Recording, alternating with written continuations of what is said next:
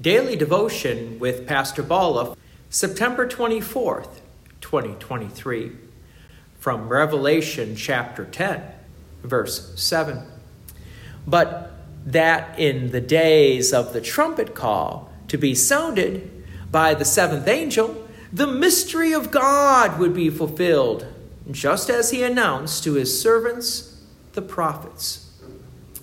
Just as Jesus said, "It is finished," and our salvation was accomplished, now we're at the last day, when all of God's promises that God spoke through the many prophets and pastors are going to be fulfilled. Verse 8. Then the voice that I had heard from heaven spoke to me again, saying, "Go, take the scroll that is open in the hand of the angel who is standing on the sea and on the land." At this point, I don't know about you, but I'm thinking of little David versus the giant Goliath.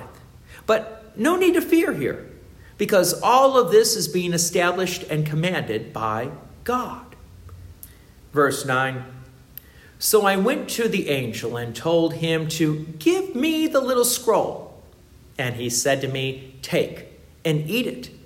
It will make your stomach bitter, but in your mouth it will be sweet as honey."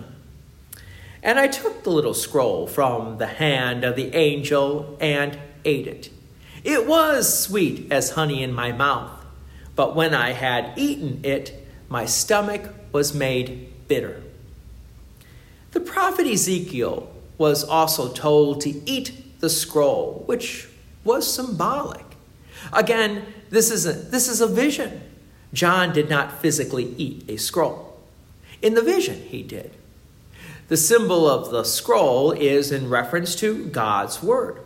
So God's word, you could say, is bitter to the stomach. When the law shows us our sins, we get that hurt feeling that says, yes, we've been struck down by the law.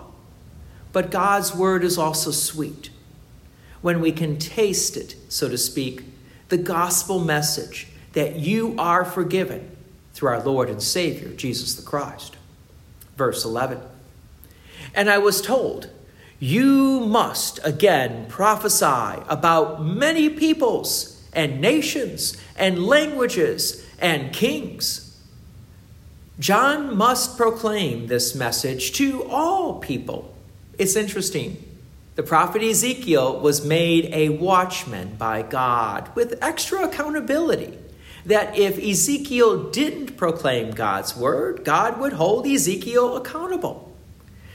John here is given kind of a similar mandate, without the accountability, that is, that John will proclaim the message of God. And that's what God wants. His word to go out to all people.